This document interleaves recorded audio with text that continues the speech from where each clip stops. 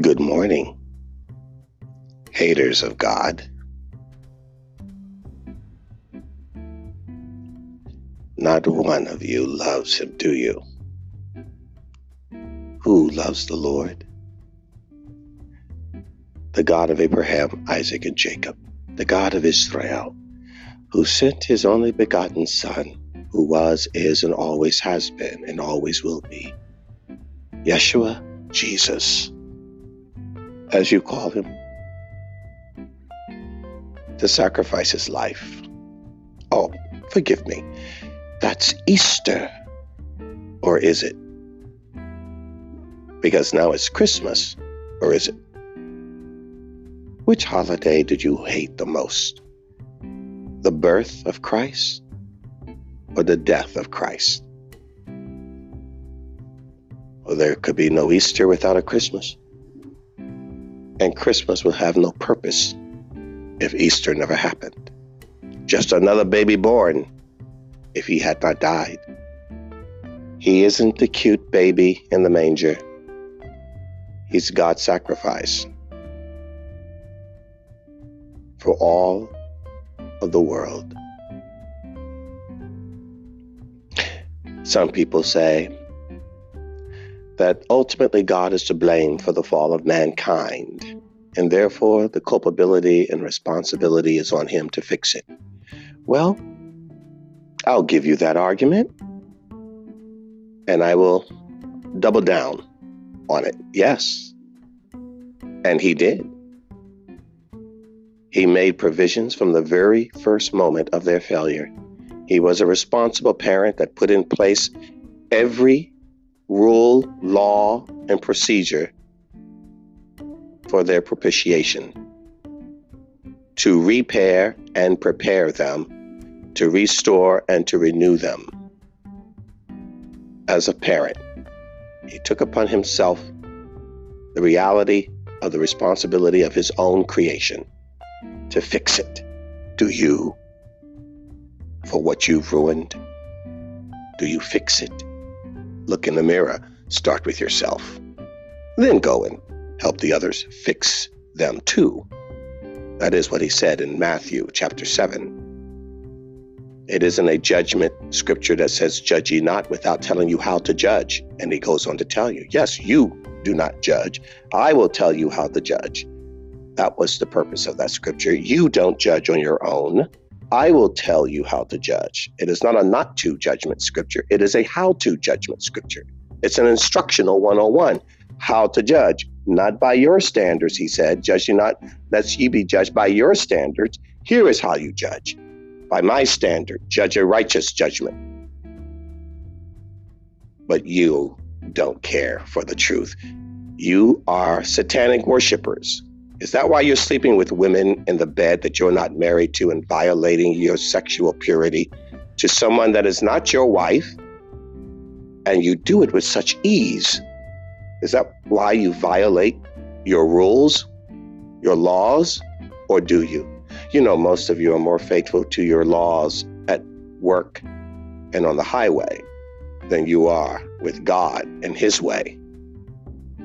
You will always complain about the written law of God and some man that wrote it. But you don't complain so much about the written laws of man and the men that wrote it. In fact, you brag about the law, the rights that you have because some man wrote a law, a document. You trust more in men who will cheat you, rob you, and kill you unjustly for selfish gain than God, who has nothing that he needs from you, but wants to give you, to love you. Is that why you decide that it's more important for your sexual proclivity than for God's nativity, the things that he has birthed for you? You are more inclined, because the satanic law is to do as thy will. Our Father, which art in heaven, hallowed be thy name, thy kingdom come, thy will be done. No. When asked by the disciples, teach us how to pray. The Lord is my shepherd, I shall not want. Where he leads me, I will follow. He's the shepherd, I'm the sheep. Is it so difficult to get that? No.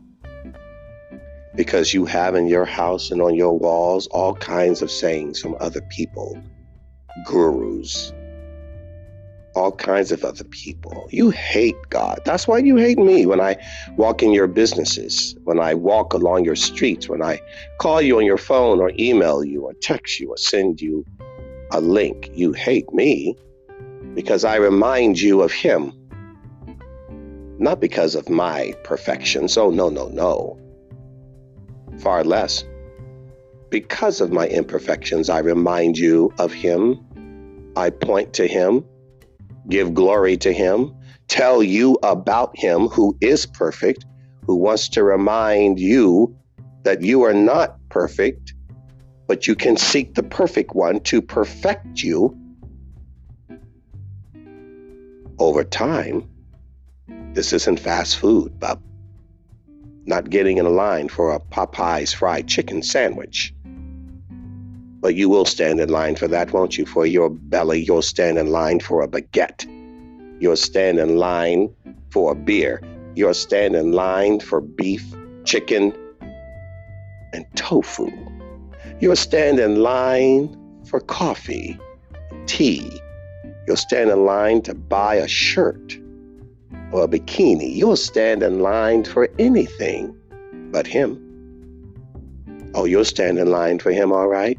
To kill him, to stone him, accuse him, deject him, reject him, beat him, grit your teeth, clench your fists, squint your eyes, and kick. Because a man like me that's going to remind you of him is hated. Now take that false smile off your face the next time you see me. And don't bless me. Don't need your blessing. I have his. Don't pray for me. Your prayers are convoluted with just selfish, insidious, nefarious intent. No, thank you. My Father's assigned those who should pray for me. But this is what I will do. I will not stop being a thorn in your side, a reminder to you of him. Pick up your stones and stone me, because I will not stop. Merry Christmas.